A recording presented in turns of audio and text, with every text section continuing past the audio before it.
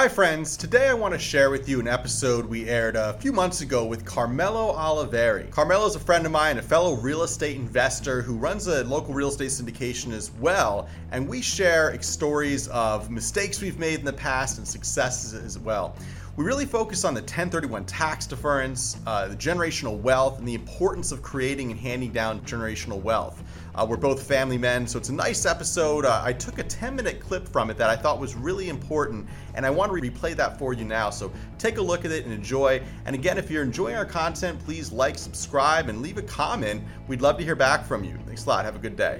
Let's just do a scenario. So this is how people learn best. Let's say you sold a piece of real estate and you made $1 million in profit. Okay. Now, if you 1031, you take that full $1 million in profit and you're able to move it into a new asset. Let's say you can buy a $3 million asset. Okay. 25% down, renovation costs, closing costs. So $1 million gets you a $3 million asset because you're using a mortgage to buy the real estate, right? You're going to get a $2 million mortgage, right? Okay. So now let's say you sold and you didn't do a 1031 and you just kind of putzed around and bought something a year later. All right. Well, now you had, instead of $1 million, you have $750,000. Maybe less. Right. And what does that buy? Well, 3 times 750 in the same purchase scenario, that gives us $2.25 million in real estate. Yep. So in that scenario, we bought $750,000 of additional real estate value, right? A $3 million building instead of a $2.25 million building because we did a 1031 tax deference, right? Exactly. Yep. All right, so that's now put another zero on it, right? That can just keep building and building and building. So exactly. Yeah, that's the idea. By doing a 1031, you've achieved another $750,000 of real estate purchasing power, and that's a big freaking number. So that's a nice way to explain the power of a 1031 and why the rich use it to get richer. It makes a lot of sense. And I think if you look at the past few years, a lot of people doing 1031s, and they're probably overpaying for the deals that they were acquiring because, and I think that's what drove the market up also, because they didn't want to get hit with the taxes. You're selling a $10 million asset, you're making $5-6 million, whatever the case may be. 20-30%, 30% of that is a huge chunk. They wouldn't mind paying, hey, listen, if I don't have to pay $600,000-$700,000 in taxes, I'd rather overpay for this asset. I know it's going to cash flow in either way. I think that was probably a big driving factor in why we are in this market we are now. It's inflationary numbers. Yeah. So, and now the Fed to come in, and the Fed says, okay, now we're going to raise rates. Yeah. Now you're stuck here. So now what these sellers are going to do? You can't cash out refinance because now your value, diminished because now your rates is much higher than you anticipated them to be, a few years ago. So yeah, exactly. But now you can also 1031 into a syndicate. So we actually are going to be working on possibly setting up an entity that can take a 1031 capital. There's a couple different ways to do it. There's a Delaware statutory trust. There's tenants in common. Both have their pros and cons. But we're working on structuring something like that for our investors because I get calls all the time. Hey, I got an asset, my partner on it, we're not getting along. I want to sell it like ASAP or whatever. It's 6 hours away and I'm tired of driving up to Syracuse to manage it, So, people, there's so many stories in real estate. Usually it's too far away, or I'm getting to an age where this is tiresome, or my partner's annoying me. I just want out. I bought it with my siblings and now we're not getting along. I just want my brother. So there's a lot of different scenarios like that. And I talk to investors all the time and they say, hey, but I want a 1031 into one of your deals, right? I like what you guys do. I know you have a good infrastructure in place, a good track record, but I don't want to sell it, pay a bunch of tax, and then invest the money in People's Capital Group. I just want a 1031 in a People's Capital Group. And I have to say, sorry, we don't have that structure in place yet. So we are going to be structuring that, but there are other syndicates out there that accept 1031 capital as well. And that could be a great option for someone looking at 1031 and kind of put their feet up and get passive income also. Yeah, I think the tenants in common is probably the most used practice from what I've seen in the past. And Delaware it's a statutory trust. I've never dealt with that, so I've just heard about it, but I'm just not too familiar with it. So, but no, tenants in common has been one that we used in the past. At People's Capital Group, we help you invest in real estate. Build your wealth by owning professionally managed apartment buildings in the northern New Jersey market. We want to show you how owning real estate is attainable, even for the busy professionals that don't have the time or experience investing in real estate. Now, we only work with select people who are serious about building wealth, so find out if you qualify at peoplescapitalgroup.com.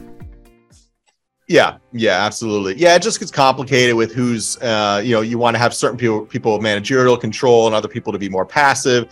And then you have the debt complication that comes in place, TIC more, everyone has to sign the debt, where a DST, you could structure it a little bit more so the investor doesn't have to sign the debt, but then you have complications on the management and operations side of it kind of. So, it's definitely more complicated than a regular syndication, and but it's something that it's a product I want to offer to our investors. One thing I've noticed, the space we're in, the syndication space, the more products I can offer my investors that are different, the more I can help people invest in real estate. And it's really incredible. We sent an email out on Tuesday of last week that we are starting to do short-term promissory notes again. And we haven't done this in 5 or 6 years. We've just recognized that, hey, there's a lot of residential deals starting to pop up out of the woodwork. We also want to start going to sheriff sale auctions again and start snagging some sheriff sale deals there. We've done some of our best work there through the years. And we're also just seeing opportunities where we ought to move quick and so on. So we need a cash ready to go for those opportunities. So we go to our investor base and say, hey, we'll do short-term promissory notes, 6-month investment term, 8% annualized interest, and we have 5 spots open. Since that email, 4 of the 5 spots have been filled. It's just been incredible. We really don't need to fill the 5th spot, but we'll probably want to bring on a new investor for that. I always like meeting new investors. So, but just that's a good fit. I talk to our investors. I say, what are you looking for right now? And everyone says, I want a short-term investment. Yeah. Are you finding that? We have some investors that we've dealt with. It's the first time we're doing a syndication. A lot of the properties we own outright, just myself and my 2 partners, for the most part. So we kind of, even with the state Illinois deal, we closed. I put in $1 million of my own funds into the deal. Easily closed it without any syndicates. I just want to get my feet wet in the whole process. So we put in some investors. But we have short-term stuff. I'm really not tackling or going after the short-term investors. I'm pretty much going after the larger investors, $500,000, $200,000 minimum if I can, that I'm speaking to, for the most part.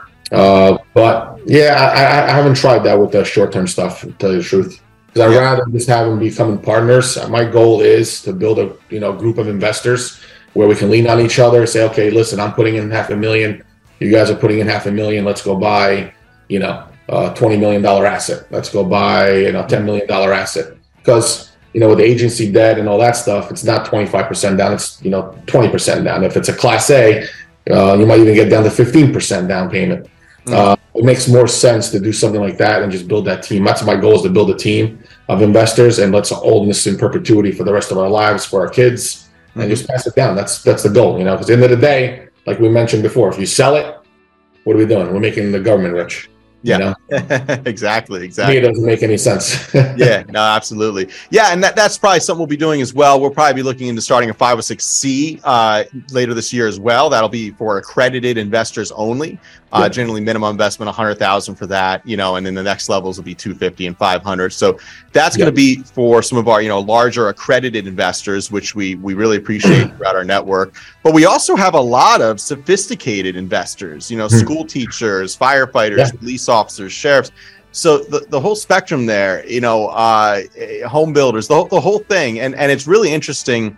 Helping all different types of people invest in real estate. And I really love working with the full spectrum, and explaining to people what, real estate syndication is, how to build wealth in real estate, whether they're investing $30,000 from sort of self-directed IRA, as a school teacher or something like that, or a multimillionaire putting, 6-7 figures with us. We appreciate it all, and all the same. I work to service all those different investors all the same as well. So But yeah, we'll probably in the future start having different funds, one for our larger accredited investors and one for our smaller sophisticated investors. Yeah. But I always want to have a place for those smaller sophisticated investors. You know, it is a little more difficult to service them sometimes, and they aren't making smaller investors, so you're talking to a lot more people. But there's just a great pride that comes to helping people diversify in real estate that, you know, normally couldn't because they are not accredited, you know? Yeah, exactly. And I think, you know, a lot of them want to invest in real estate, don't know how to invest in real estate. And, you know, if you start off and you're really not educated on real estate, you know, there's a good chance you're going to lose your shirt. You know, you're going to speak to a lot of newbies, and what happens? They jump in the market. Why they jump in the market? Because everyone's doing it. And that's usually the peak of the market. And then these guys jump in and you get hosed. So it's always good to have the smaller investors come in, guide them through, or invest alongside us or you. That way, you know, everyone benefits from it. So, hi friends. If you're still listening to this episode, that means you probably gained value from our podcast. So I ask one thing of you: please share this with people in your network, and please leave a review on the platform that you're listening to our podcast on. Our goal is to reach 1,000 new listeners this year, so please help us achieve that by spreading the word of a Passive Cash Flow podcast, sharing our episodes with people that you think would gain value, liking and subscribing on the platform that you listen to on, and also please leave that 5-star review. It's so important that we reach more listeners and spread the word about how to build wealth in real estate. Enjoy your day. Thanks for your help.